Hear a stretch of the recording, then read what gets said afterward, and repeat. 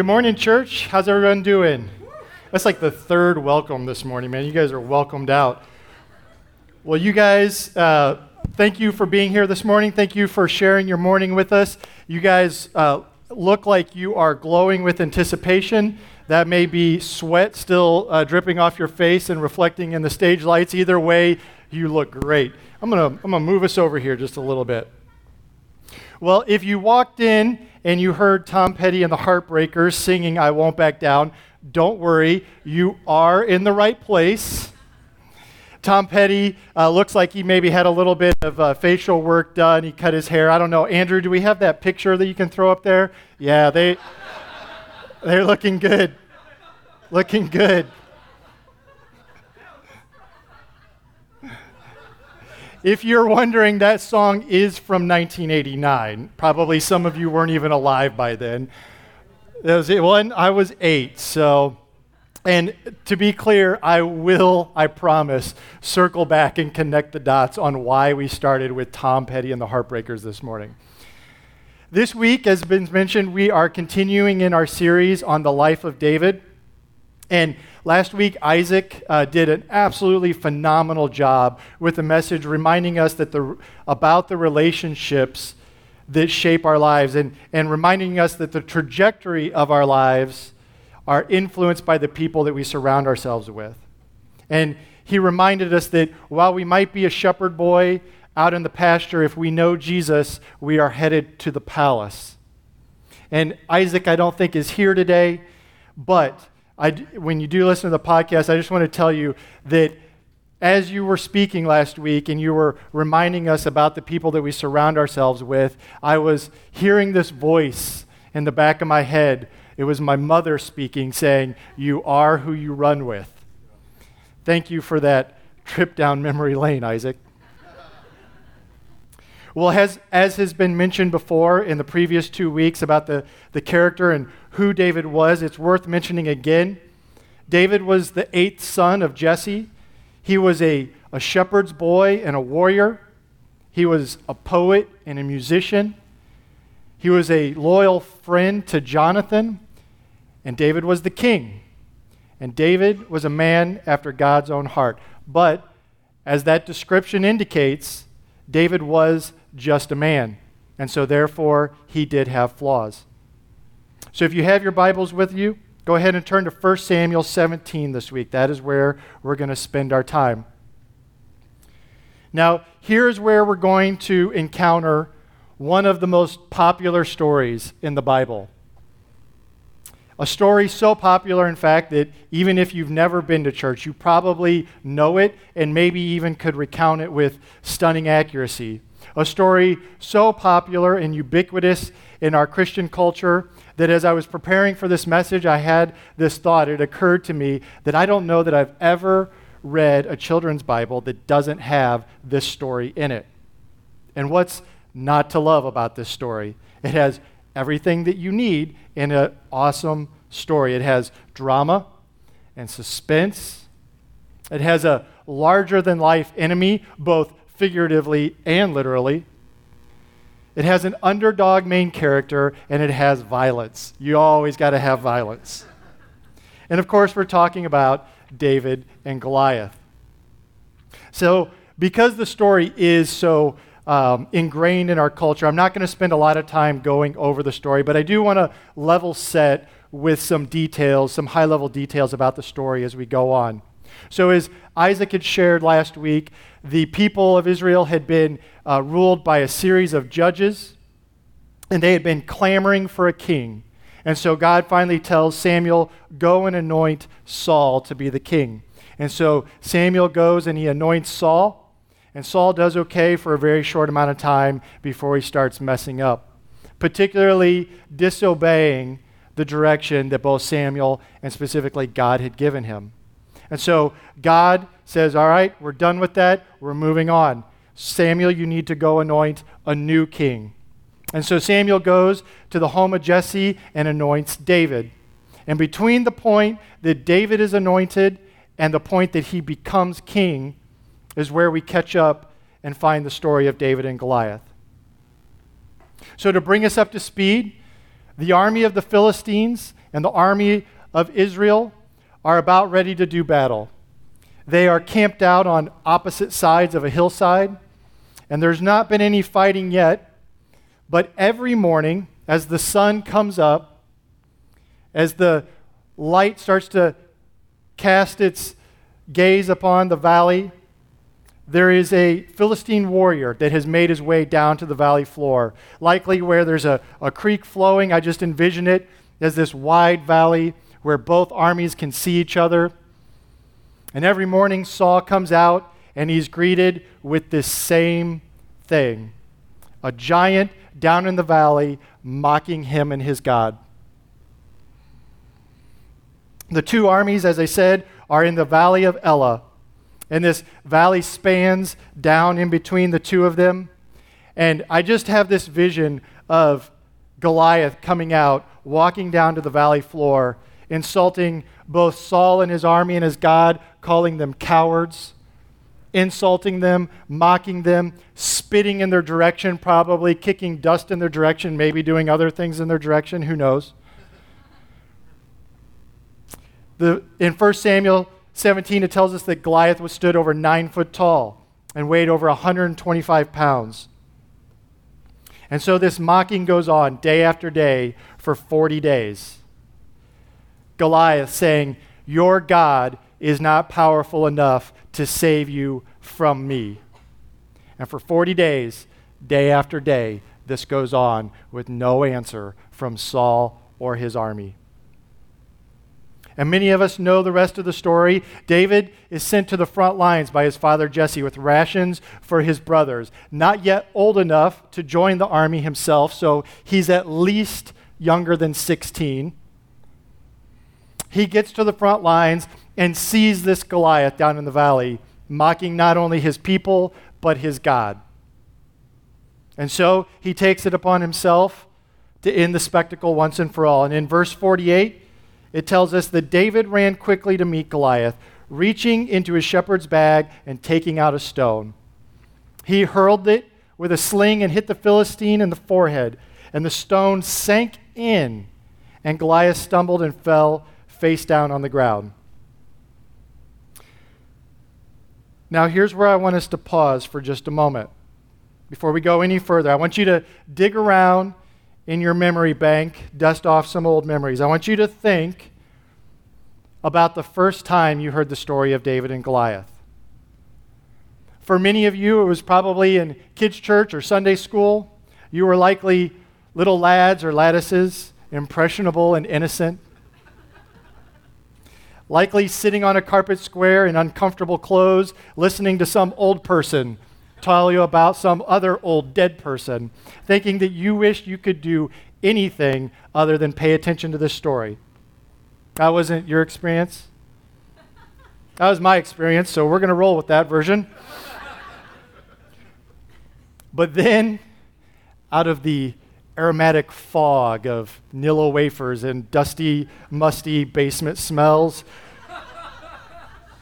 comes a story that captures your young imagination. A story that makes you sit up straight on your carpet square and pay attention with intensity not commonplace for Sunday school. This is when you heard the story of a small shepherd's boy who goes forward with confidence and with a slingshot kills a Goliath, kills a giant when no one else in the army of Saul will do anything, and all of them are shaking in their sandals. This is when you heard your Sunday school teacher probably tell you something like this, painting this epic tale of battle. And he or she probably suggested or encouraged you that you too can kill the giants in your life. All you need to do is be more like David.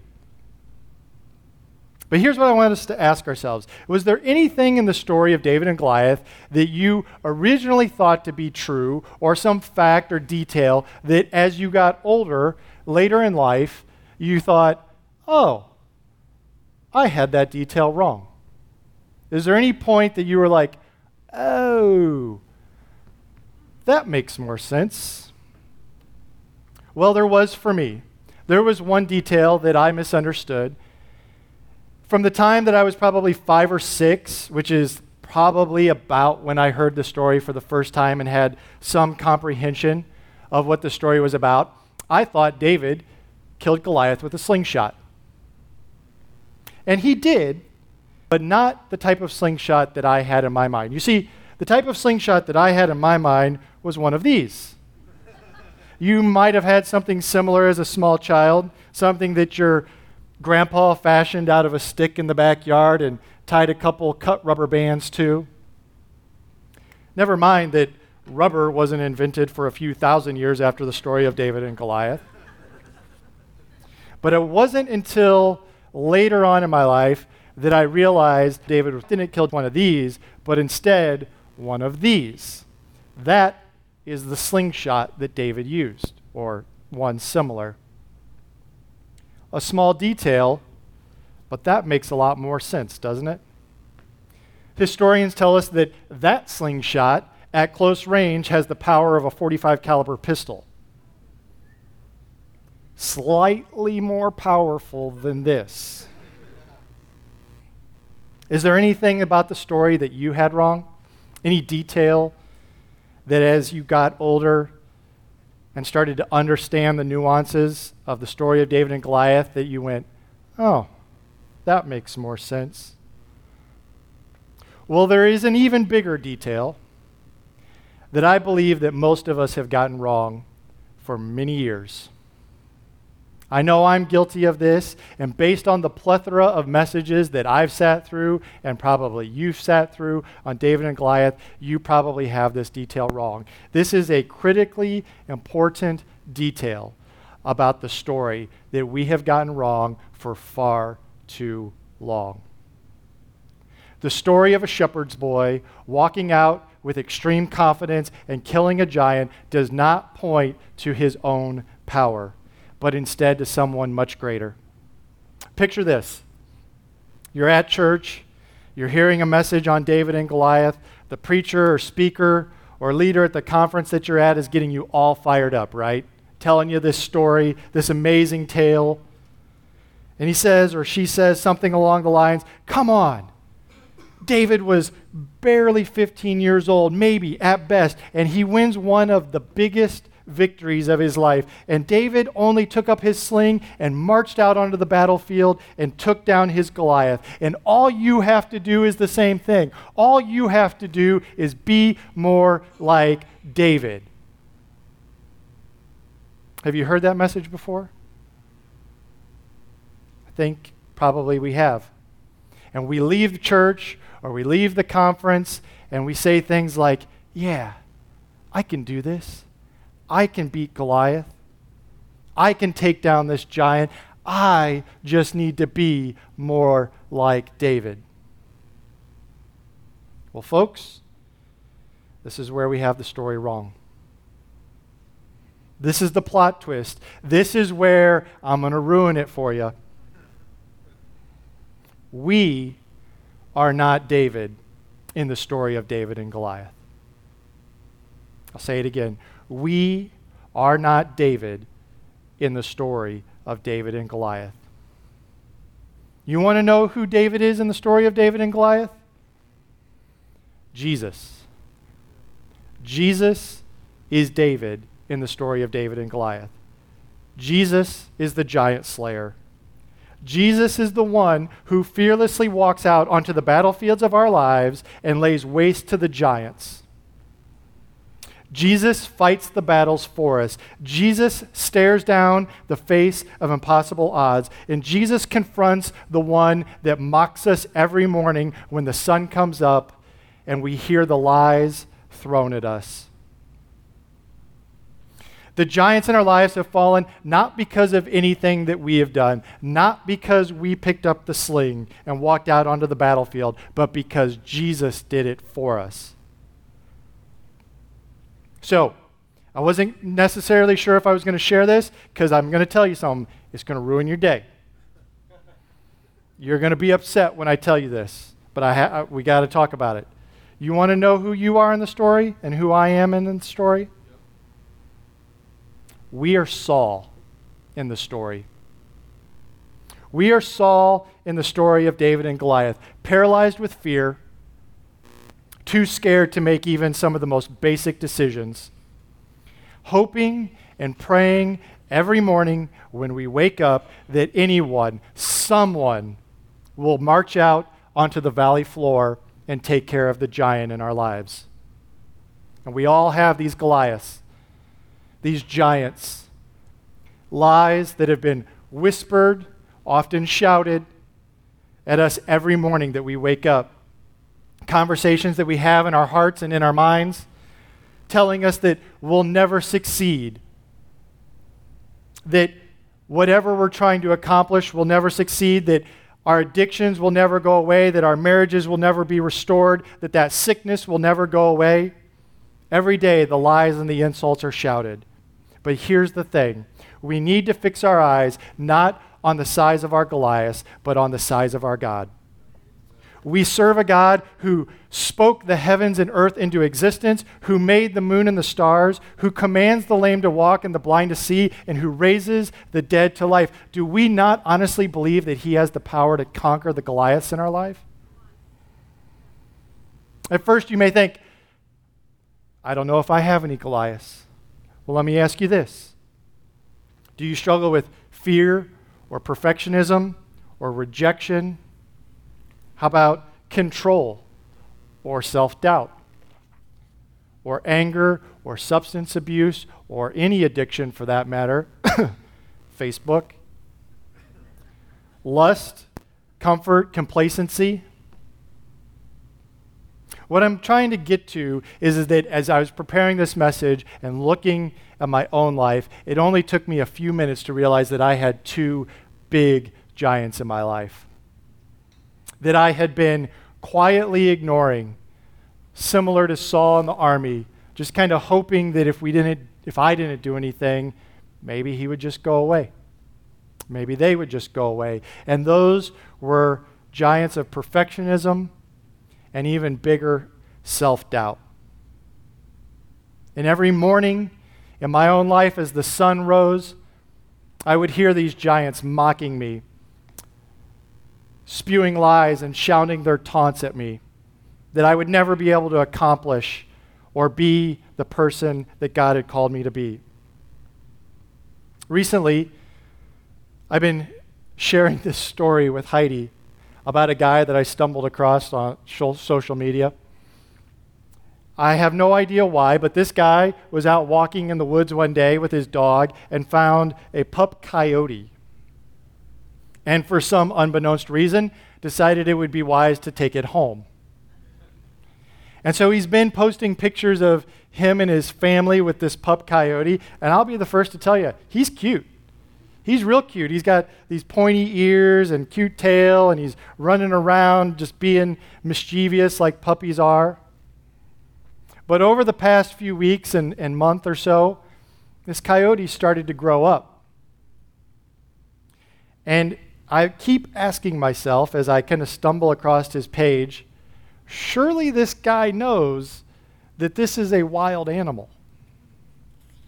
Surely this guy knows that at some point this coyote is going to be fully grown and he's going to have matured into the wild animal that he is. He's not going to be a lapdog. And heaven forbid anything happen to the other animals in his home or his family or his kids, because this wild animal is going to do what wild animals do. The same is true about Goliath, right? Goliath wasn't born a 9-foot tall dude, and if he was, I feel real bad for his mom. No, Goliath was probably born a cute little baby. You know, a baby. And then he grew into a vile, nasty, violent killer. I think the same is true of the Goliaths in our lives, the giants in our lives, the habits and the behaviors, the faulty beliefs, the lies that we hear and believe every morning. They probably didn't start that way. If they had, we would have rejected them immediately, right? They probably started out as something small or endearing or maybe cute. And then as it grew up, became the violent killer that it is. I know that's the case for me, speaking openly. My biggest giant is self-doubt. Every morning, hearing the lies of, you're probably not good enough to do that. You probably don't have the skills or the calling to accomplish that. You're definitely not the leader that you should be for your family. And self-doubt didn't start out as self-doubt. The best I can figure, self-doubt started as a desire to not be in the limelight and a desire to not have the focus on myself and the desire to not have a spirit of pride and a desire to be humble. And those are all admirable things that started out small, but as they got older and matured, they morphed into this violent, nasty giant in my life of self-doubt. I'm guessing that many of you have giants in your life similar experiences. And I know some of you do because we're praying through some of those giants with some of you in this room. Giants, and I do not want to belittle them or minimize them. They are big giants in your life. But here's what I know. No matter how big the giant in our lives, our Jesus is bigger. And what I know is that Jesus is on our side, and he's fighting for you, and he's fighting for me, and he has already won. And that's not hype. It's not rhetoric. It is, in fact, Jesus has defeated every foe. And he's inviting you and me every day to come see what he has already done. You see, the ultimate defense in defeating a giant is leaning into the all-sufficiency of Jesus. That's a really big word that has a lot of religious connotations, and it's a little bit off-putting. I'll be the first to agree. But what it means is that Jesus is sufficient in everything. He is not deficient in anything. Jesus is enough. He is all we need to fulfill the greatest purposes in our life, and that includes taking down Goliath. He is fully capable, fully competent, and most importantly, he is fully willing.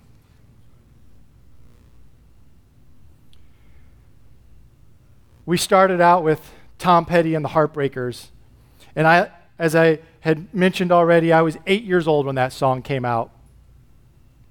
And as an 8-year-old, I was not exposed to worship music like we have here at Church 214. We went to church, and so my exposure to worship was hymns. And I'll be, again, the first to admit, I never really connected with that style of music. Probably for lots of different reasons. But one of the things that when I heard this song, I can still remember to this day, sitting in the backseat of my mom's car, hearing this song come on, and in the first few sentences, the lyrics say, "You can stand me up at the gates of hell, and I won't back down. In a world that keeps on pushing me around, I will not back down." And let me tell you, none of us want to stand up in front of the gates of hell by ourselves, under our own power. But through Jesus, we can. And so I think the status is of Tom Petty with his relationship with Jesus. But what I do know is that if you look for it, there are truths throughout all of creation, whether it's a secular song, a worship song, a movie, all throughout culture, God weaves his truth throughout his creation. So here's the takeaway. Here's what you need to leave with today. Jesus is the giant killer, and the victory belongs to him. Let me put it this way. Jesus went to the cross and put an end to death and to sin, and Jesus has overcome the world. Jesus has overcome our sins, our inequities, our fears, and especially our giants. And when we turn to ourselves to be the giant killers, when we say, I can do this by myself, alone, I don't need you, Jesus, what we're saying is, what you did on the cross, Jesus, isn't enough. What we're saying is, you went to the cross to permanently put all of this to bed, but not my giant, because my giant's too big. As I close today, I'm going to share a story with you from the book Goliath Must Fall, and some of the content that came from this message is from that book. And I would encourage you, if you are struggling with a giant today, if you have a giant in your life that you just simply cannot defeat, that you wake up every morning and it's still there, 40 days, day after day, it's there, I would encourage you to read this book. It will give you a fresh new perspective. But in the book, Louis goes on to tell a story about him and his childhood friend, Pastor Anley Stanley. And during the summer, they both had the opportunity to be at a church camp, at a summer camp. And so they would go off into the South Carolina woods where this camp was held. And one of their responsibilities was to kill off the snakes, the poisonous snakes that surrounded the camp. And so one of the ways that they would do that is they would pour lime around the cabins and the buildings, because lime's a natural deterrent for snakes. But when that failed, it gave them a perfect opportunity to head out into the woods with a flashlight and a machete and kill them themselves. And so that's what Louis and Andy would do. At night, after the campers would go to bed, they would head out into the tall grass and search for poisonous snakes. And in the story, he says some of the snakes were as long as 4 or 5 feet long. And they would find these snakes, they would catch them, and once they would catch them, they would take the machete and they would cut the head clean off. I don't know if you've ever killed a snake, but if you do this, if you cut the head clean off, the body will still slither and move around even though the head has been completely cut off. And so they would throw the snake's body down and it would move all around and slither and just be repulsive. But here's the thing. Even though the head had been completely cut off, it was still poisonous. If someone were to step on the head, it could still bite them. It could still poison them. It could still harm them, possibly kill them. And that's the thing. The snake was dead, but he was still dangerous.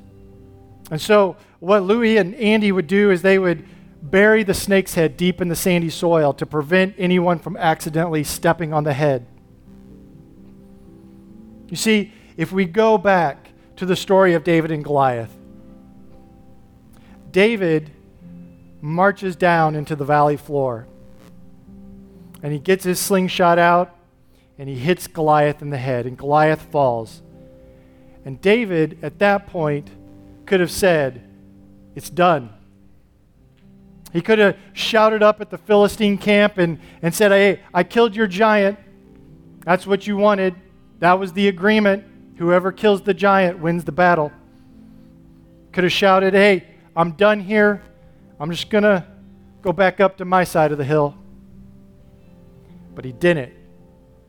David marches over to Goliath, pulls the sword out, and cuts his head clean off to make certain that David had killed Goliath. And this is what Jesus has done. Jesus could have absolutely come to earth, performed his ministry, healed the sick, the lame, and the blind, turned the religious community upside down on its head, walked on water, and then when it was all done said, "Hey, my ministry's done here. I'm going back to heaven." But he didn't. It wasn't done yet. It wasn't done until Jesus went to the cross. The redemption of the world and all of God's people was not done until Jesus severs the head of Satan by going to the cross, dying that brutal death, an unjust death, and raising to life. That is when it was done. In the story of David and Goliath, Jesus is David. Jesus is the one who has conquered all of our giants. Jesus is the one who boldly goes, unencumbered by fear, down into the valley floor. And he confronts any fear, any guilt, any addiction or habit that the enemy of Satan has placed in our life. And Jesus, only Jesus, has the power to overcome these giants. When I think about that valley floor, every morning, I cannot imagine Saul every morning for 40 days, waking up before it's light, rustling in his camp. I don't know if he drank coffee, but if he did, he probably made some coffee. And he would go and stand on the cliff and talk to his men and say, "Any word from the giant today?" And for 40 days, the answer was yes. For 40 days, the mocking giant would come out and insult him and mock him and belittle him and his God. But I think in our lives, those mornings when we wake up and the sun rises above the valley, I'm not talking about the S-U-N, I'm talking about the S-O-N, and shines down on the valley,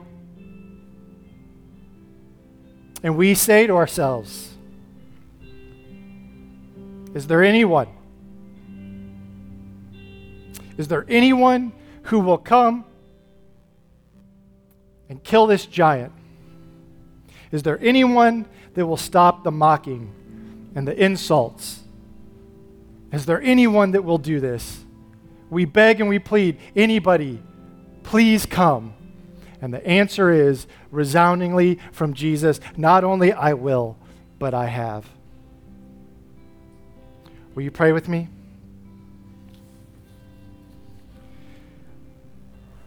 Father God, we pray that in the battle of our lives, Lord, that we would become less and that you would become more. Lord, you have made a way in the battlefields of our lives. You and you alone are the giant slayer. You have cut the head off of the snake and you have put to death sin in our lives. You have put the mocker, the liar, the insulter in his place, Lord. And because of you, when the morning comes, we have a new life, confident of who we are and whose we are. Father God, we thank you for what you've done on the cross. Jesus, we thank you. Thank you for taking our sins, Lord. Thank you for being the one to bear our burden, our inequities. Lord, and we thank you that because of you, we are made new. In your name we pray. Amen.